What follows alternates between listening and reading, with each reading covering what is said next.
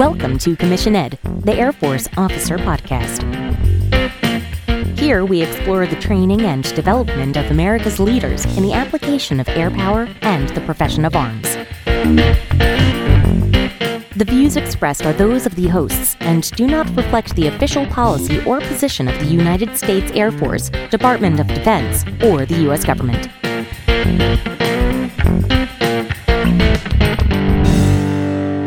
Welcome back to another episode of Commission Ed, the Air Force Officer Podcast. I am Colin Slade. And I'm Reed Gann, and we're your hosts for Commission Ed. Well, welcome back, Reed. We had a nice, good Christmas break. Today is December 31st, and we are recovering from the Christmas holiday and now looking forward to New Year's Eve tonight and New Year's tomorrow. How was your Christmas, Reed? It was fantastic. It was a really great one. I haven't necessarily shared this with our audience, but I've actually been sort of deployed, if you will. I've been overseas for the last 5, almost 6 months now. And Christmas was my family coming out to visit me. I've been in the United Kingdom for the last 5.5 months, and they came over for the Christmas holiday, and it was fantastic to be with them again and to play tours for a little bit. Yeah. Give us some highlights, some of the things that you and your family were able to go see and do during the time that they were there visiting you. Well, first and foremost, just being together again. That's the biggest gift for me. We spent a bunch of time in London. We did a Harry Potter bus tour. We got to go see a lot of sites where the Harry Potter films were filmed. That was a lot of fun for both the kids and I. Were you on the night bus? They called it the night bus. It decidedly was not, but it's fun that they did that kind of thing. And they really hammed it up and did a good job for all fans of all ages. Was there a talking shrunken head at the front? There was not, but we definitely had contests of houses. Everyone there was a nerd enough to have already been sorted at some point in their nerd experience. And so the Ravenclaw house won the House Cup, which, just random trivia, who knows what. And I will say my son was the most significant contributor to that victory. So well done. Yeah. Excellent. Which house are you in, Reed? I am Ravenclaw. That doesn't surprise me in the least. Yeah, me either, even though I wish there was a little more Gryffindor in me, but that's okay. Yeah, I am Slytherin through and through. I can see that. There's nothing wrong with being a Slytherin. Let's just put that out there, right?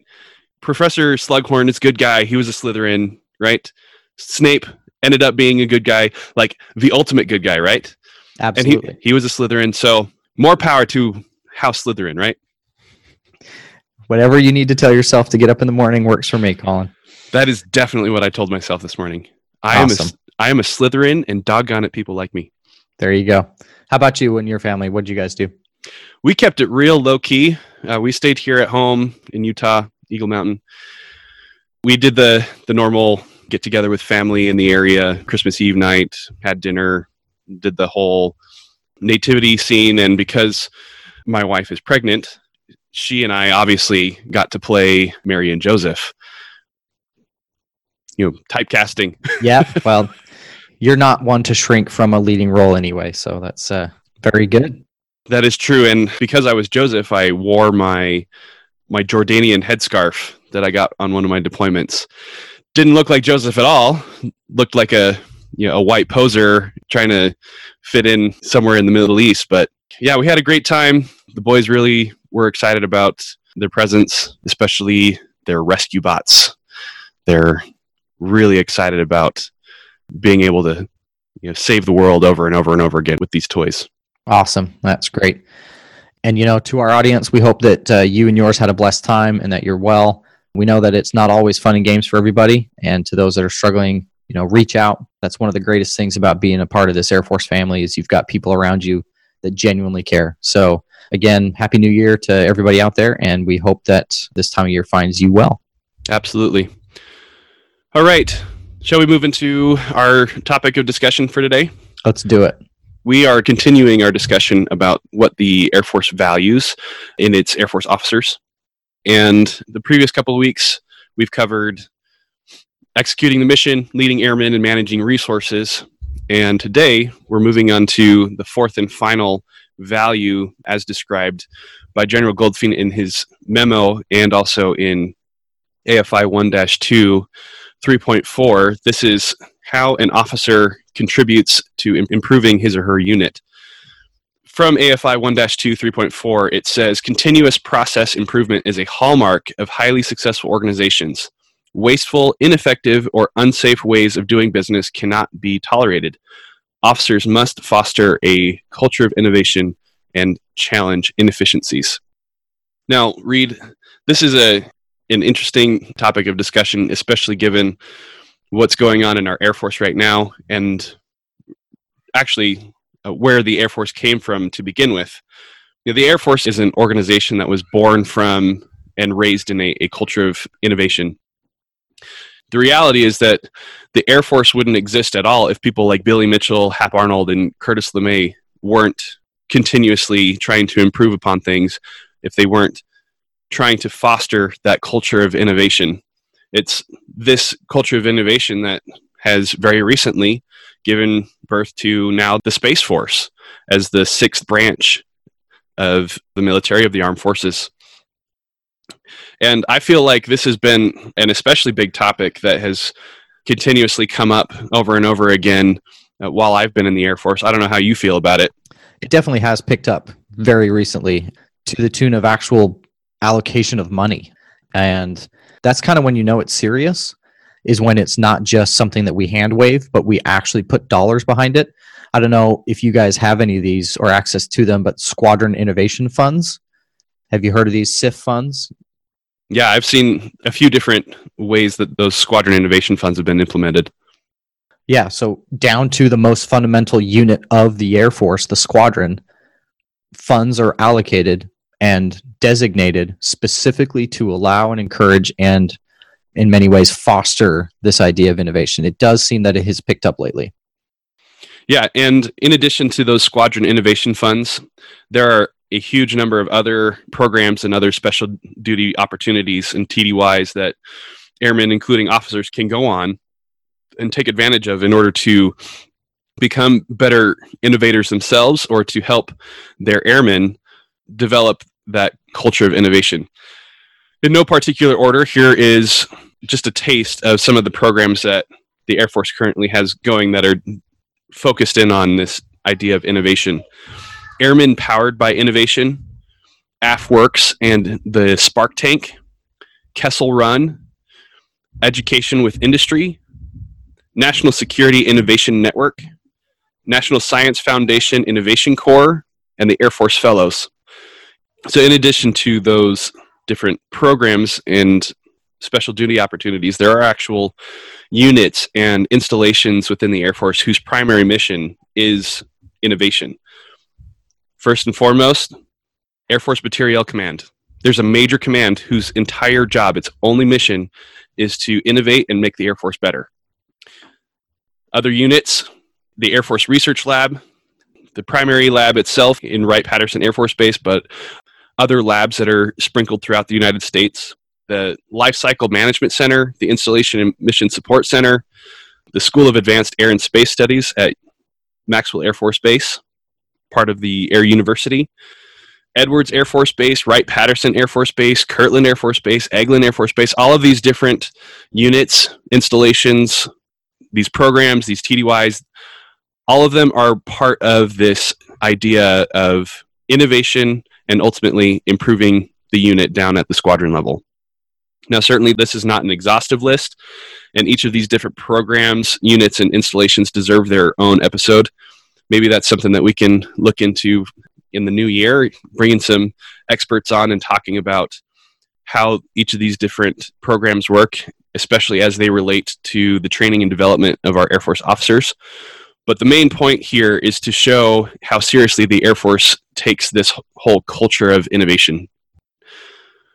Now, Reed, it's great to know that the Air Force really takes this seriously and is putting large amounts of money into the idea of innovation. But I think we need to better understand what is truly meant by these buzzwords, culture of innovation and continuous process improvement. What are we talking about when we say improve the unit? What are we looking for? Yeah, no, I think we absolutely do. And I do recognize the importance of innovation. I really do. I'll admit this is something that despite its growth, it has gotten to a point where it has started to become a little bit cliche and a little bit trite and almost frustrating. And we'll talk a little bit here about some experiences I've had that have kind of led me to that point where sometimes change just seemed like it was change for change's sake. But I do think there are some things we can talk about, especially in like the perspective that an officer should bring to a unit, the attitude they must have.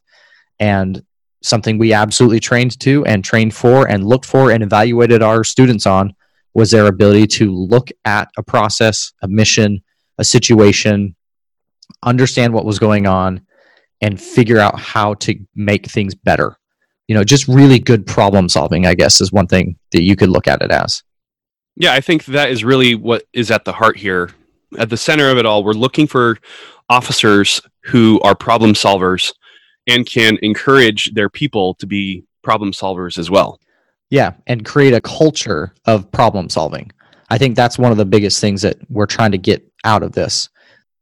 And we'll talk about it. There's a time and a place to make things better, but you need to have an attitude of how can this be better?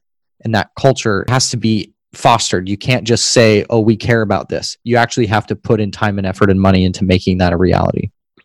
Yeah, so really what we're looking for is officers who can think critically, that they're going to, like you said, look at the mission, the process, the set of circumstances, understand the major moving parts, recognize strengths, weaknesses, opportunities, threats, assets, and liabilities. We need them to be able to assess the situation and define the problem. What is the problem? What is it that needs to be solved? And then with that information, they're going to work with their people to develop a set of solutions. Then they have to make a decision. Once they've made that decision, or even better, empower their people to make the decision, then they need to act on that decision. The officer has to lead their people through this process of executing the solution, just as they would lead them through executing the mission, making necessary adjustments along the way.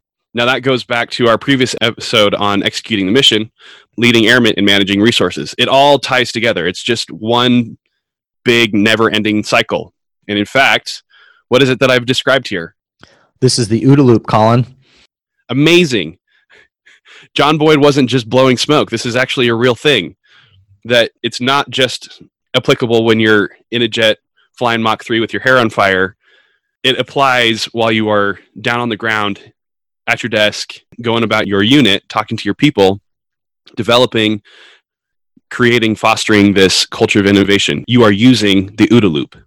Yeah. Now, for our audience who may not be familiar with the OODA loop, it's a system, a way of thinking, a way of problem solving that was developed and made popular by Colonel John Boyd, Air Force legend at this point, where one observes what's going on, they orient. Observe is, again, gather data, learn. Orient is to adjust and understand the impact of the information coming to you. And then the last two part, the D and the A, decide and act. And this was the problem-solving process that I was taught as a student at OTS. We were teaching an 8-step problem-solving process. Colin, is that what you guys are teaching at ROTC right now? Yeah, we use both. We actually teach the OODA loop, the 8-step PPSM, practical problem-solving method, and also one called APTEC. We don't use it very much, which is why I can't remember exactly what APTEC stands for. But we teach a method for solving problems. Yeah, this one has stuck with me the longest, even though I taught the other one for a couple of years. It's OODA to me. That's just what I was taught, what I was raised on, and something I've absolutely used. It's essential that you have a framework for understanding problem solving so that you can get better at it. This is something that we do inherently without really even thinking about it, but providing a framework for people to think about it more critically allows them to get better. Where were the places in this process, Colin, that you see people breaking down the most in the OODA loop? Well, let's first take a look at what we're dealing with. In the observe phase, this is where you're identifying what the problem is. And let's be honest, everybody is really good at identifying what's wrong.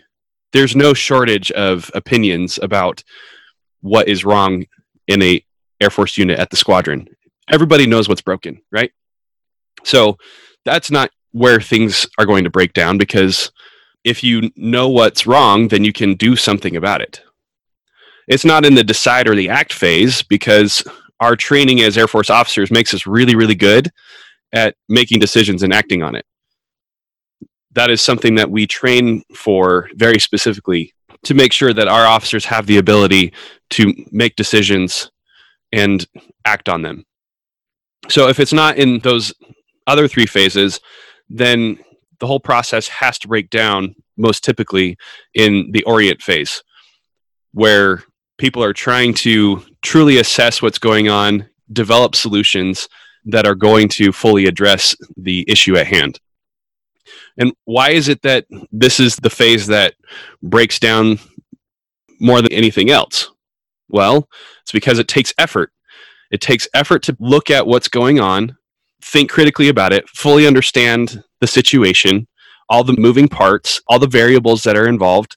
It takes time. If you're trying to fully grasp what is going on in a situation, it's going to take time. You have to gather data. You have to make assessments, run surveys, all these things so that you have enough information to help you develop a series of solutions or courses of action that will help you to resolve the problem.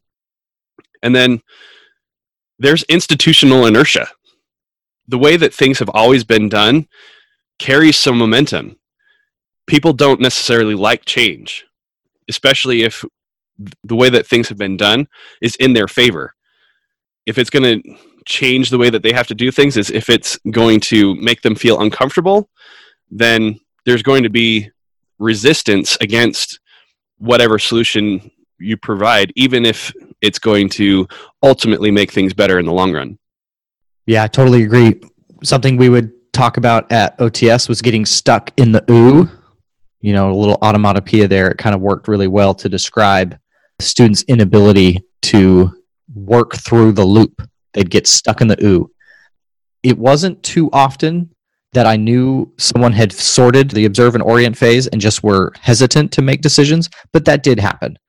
You know, you'd look them in the eye and you could tell they knew what needed to get done and they understood the importance of doing it, but they just needed that little kick to get over the edge. But you're right, we train to that, to the decide and act really well. But getting people to go through the OO effectively and efficiently, that's a real challenge. And I think that there's an opportunity for improvement within our commissioning sources to direct a little bit more attention to getting through the OO, to working through the orient phase. I don't think that in ROTC and OTS we spend enough time on helping our cadets, our future officers, get really good at critical thinking, gathering data, and developing solutions from that data. Yeah, we focus a lot on it. I just don't think OTS has enough time. 8 weeks just isn't enough time, you know, to get enough reps. But it is something we really worked and trained to a lot. So, Colin, what's your take on all this? I got to tell you, I get frustrated with change for change's sake. I'm all for making things better, but something I've wondered is if our culture of innovation and improvement creates so much change that we're actually impeding actual mission accomplishment. Have you experienced anything like that, or am I just totally out in left field here?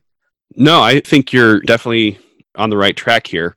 One of my biggest frustrations as an officer in the Air Force has been that my job, not necessarily my assignment, my assigned unit, but my job changes so frequently. So let me just paint a picture here.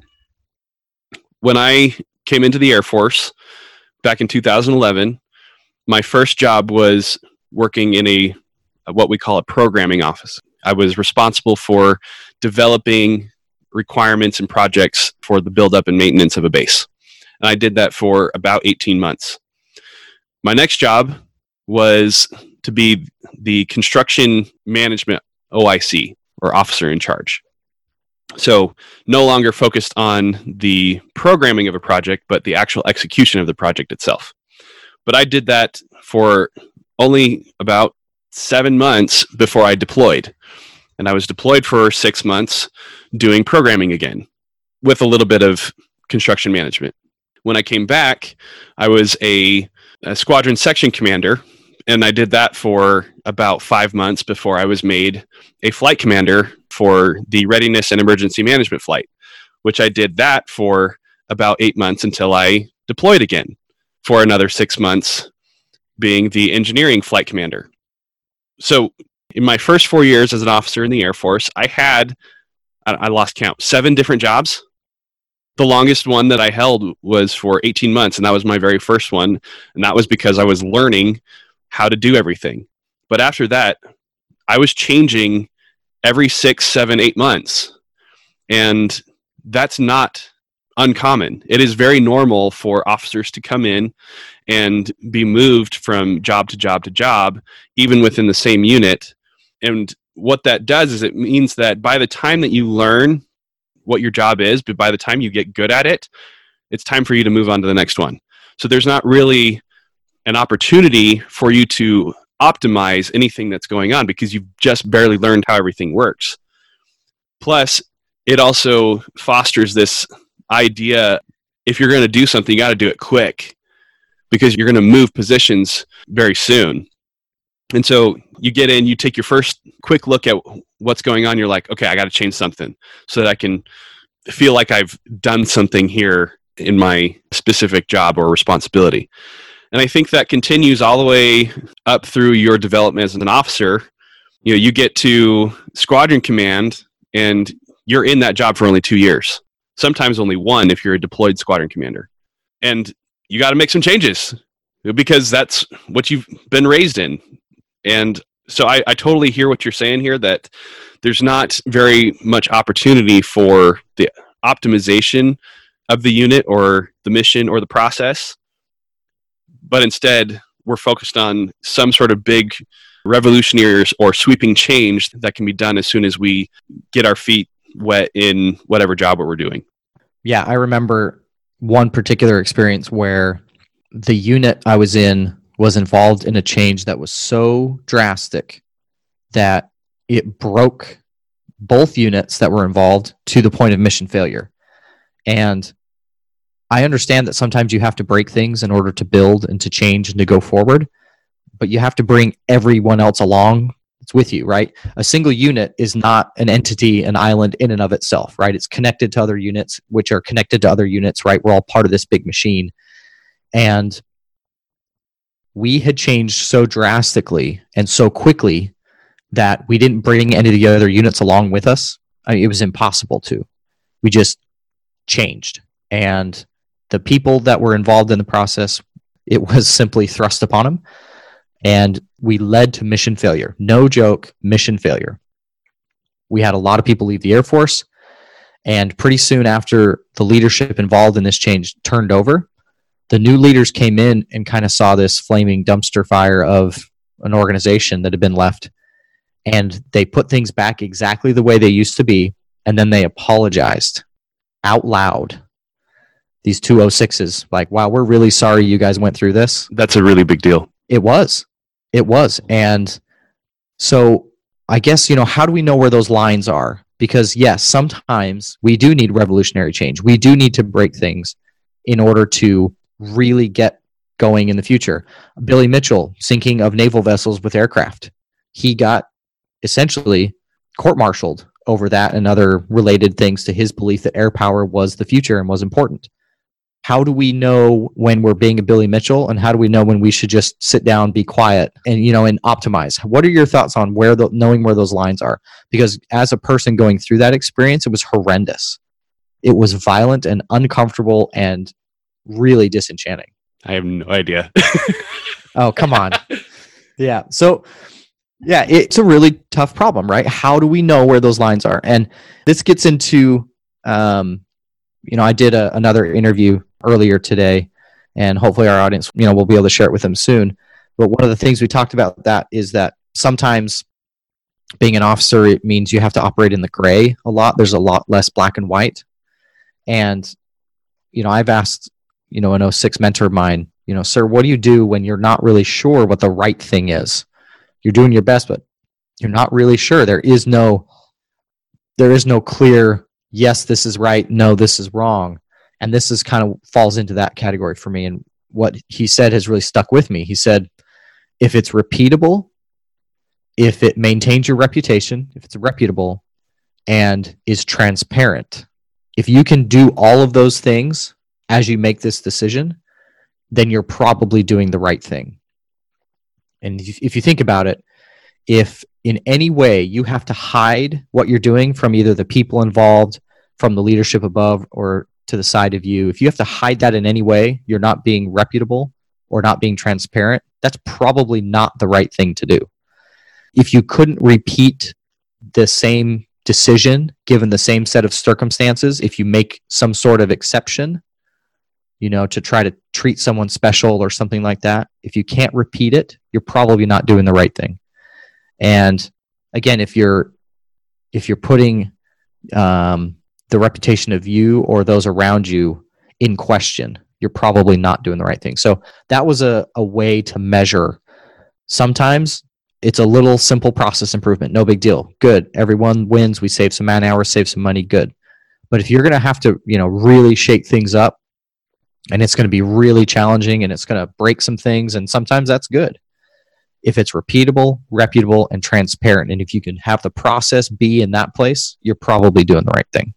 I think that is really excellent advice. I'd never heard it explained that way, but I like it a lot. One of the ways that I typically hear it explained is the change sustainable? Sustainable is one of those other buzzwords in the Air Force right now that captures this idea of whatever change or improvement is made, can it persist in the long run? Or is it going to revert back to the original state when you, the officer, you, the leader, move on to your next job, as I was describing earlier? So, yeah, that idea of sustainability is really important to the Air Force right now. Yeah. One last thing I would put out here as a good way to innovate or to institute change. We're kind of merging two topics, right? Change management as well as innovation, but I think they're kind of related.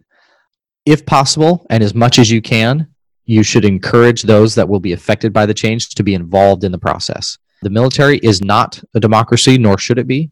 But if you can involve your people in what this change is, it'll make an absolutely massive difference. Seek their input, be willing to implement it. I've had situations where one of my favorite flight commanders ever worked for had identified something that he felt needed to be fixed. He sought his folks' input. We proposed a solution. He didn't like the solution, but he said, I think that's the best one. I would vote for this one. But the bulk of the people said, nah, sir, I think we got to go with this. He took the risk of implementing that idea, and it worked out really well. And that was hugely influential to me as a follower and as a future leader, to see how much humility it takes to sometimes not be right, to have your people involved in that. He recognized he didn't have all the ideas, right, Colin? You were one person, I'm one person, but together we can have a much better solution. Another thing to do, if you can, is listen to history. Find a civilian, find maybe an older senior NCO who's been around the block a few times. Maybe this change or this new idea that you've got is just something that's already been done and isn't new at all. And I've avoided a lot of pain that way. Hey, I got this idea. What do you think, Chief? Oh, well, sir, that was tried 6 years ago, and this is the result that you haven't been thinking about. Oh, that's great stuff. So do you have any other ideas of how you can, involve your people or more effectively manage through change and innovation? Yeah, just real quick, I want to emphasize one thing here about using your people. I think that's one of the reasons why the enlisted tend to stay in an assignment much longer than the officers do. Their responsibility is to be the technical expert in their specific job.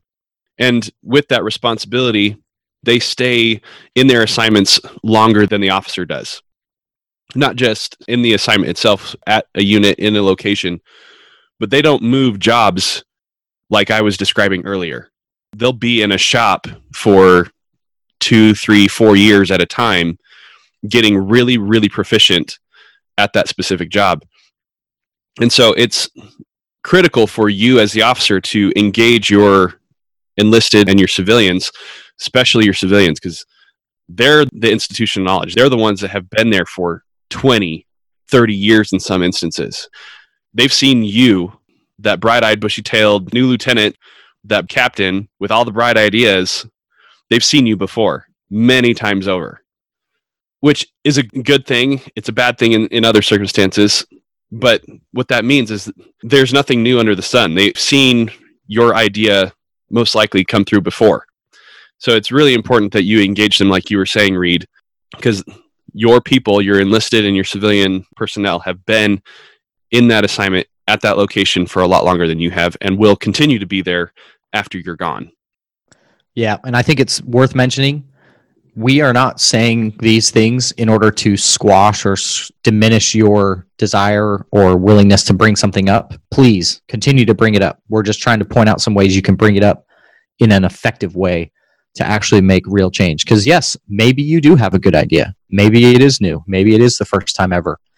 And I've been parts of those as well. Not my ideas, but been around when those things happened. Yes, so please bring them up, but let's do it in the right way.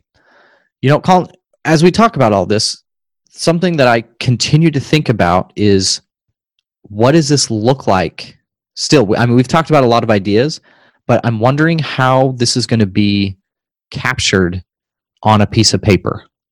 How is this going to be recorded? How is it going to be measured? And I'm not really sure I know.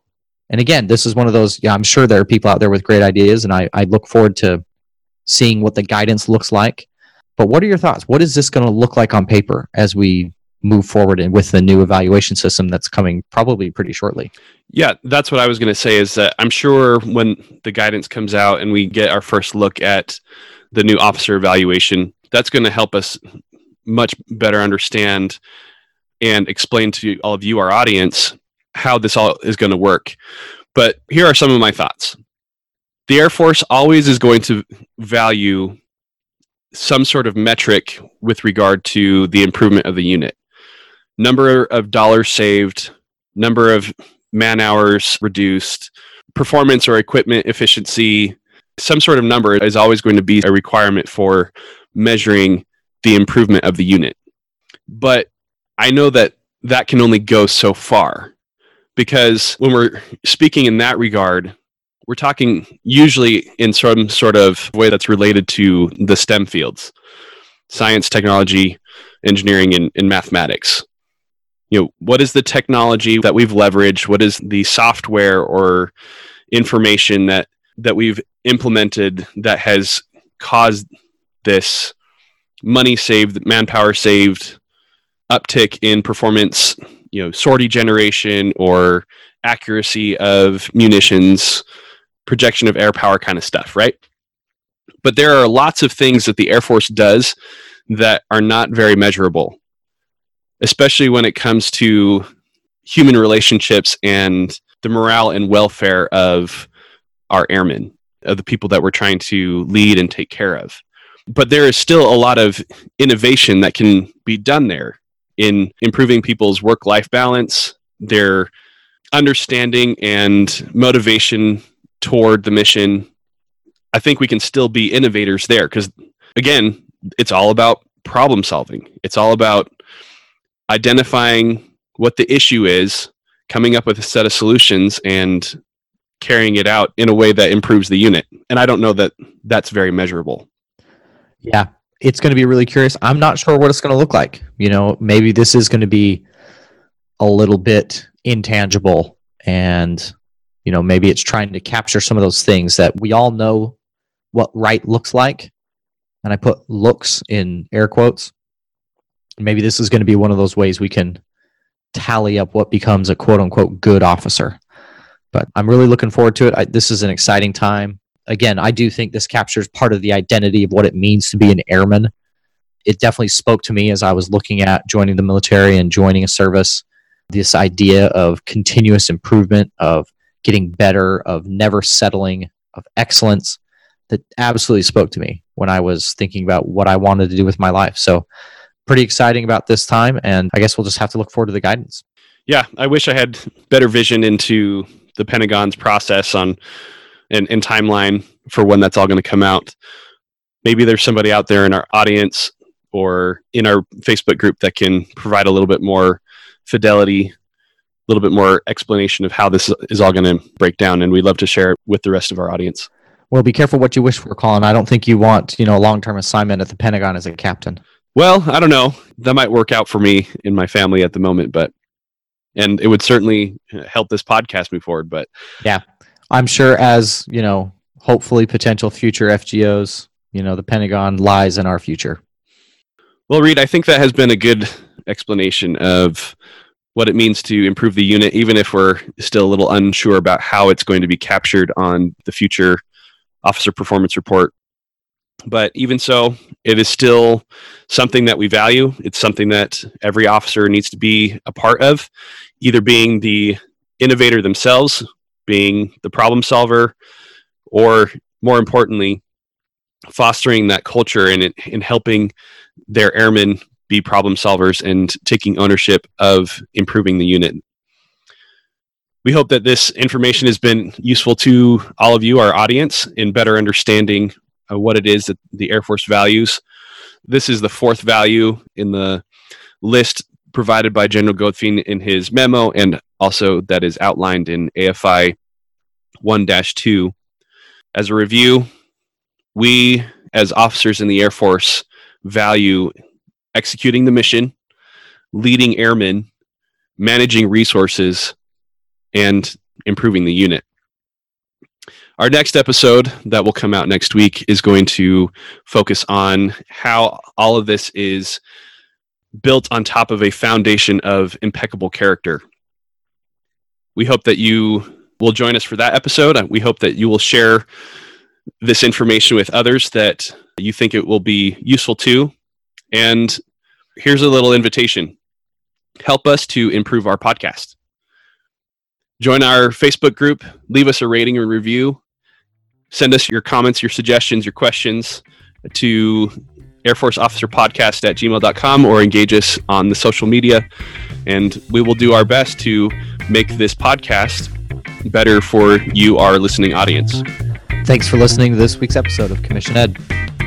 Thank you for listening to Commission Ed, the Air Force Officer Podcast. The views and opinions of the authors expressed herein do not state or reflect those of the U.S. government and shall not be used for advertising or product endorsement purposes. Mention of any specific commercial products, process, or service by trade name, trademark, manufacturer, or otherwise does not necessarily constitute nor imply its endorsement, recommendation, or favoring by the U.S. government. The mention of companies by name is solely for the purpose of discussion and should not be implied as endorsement.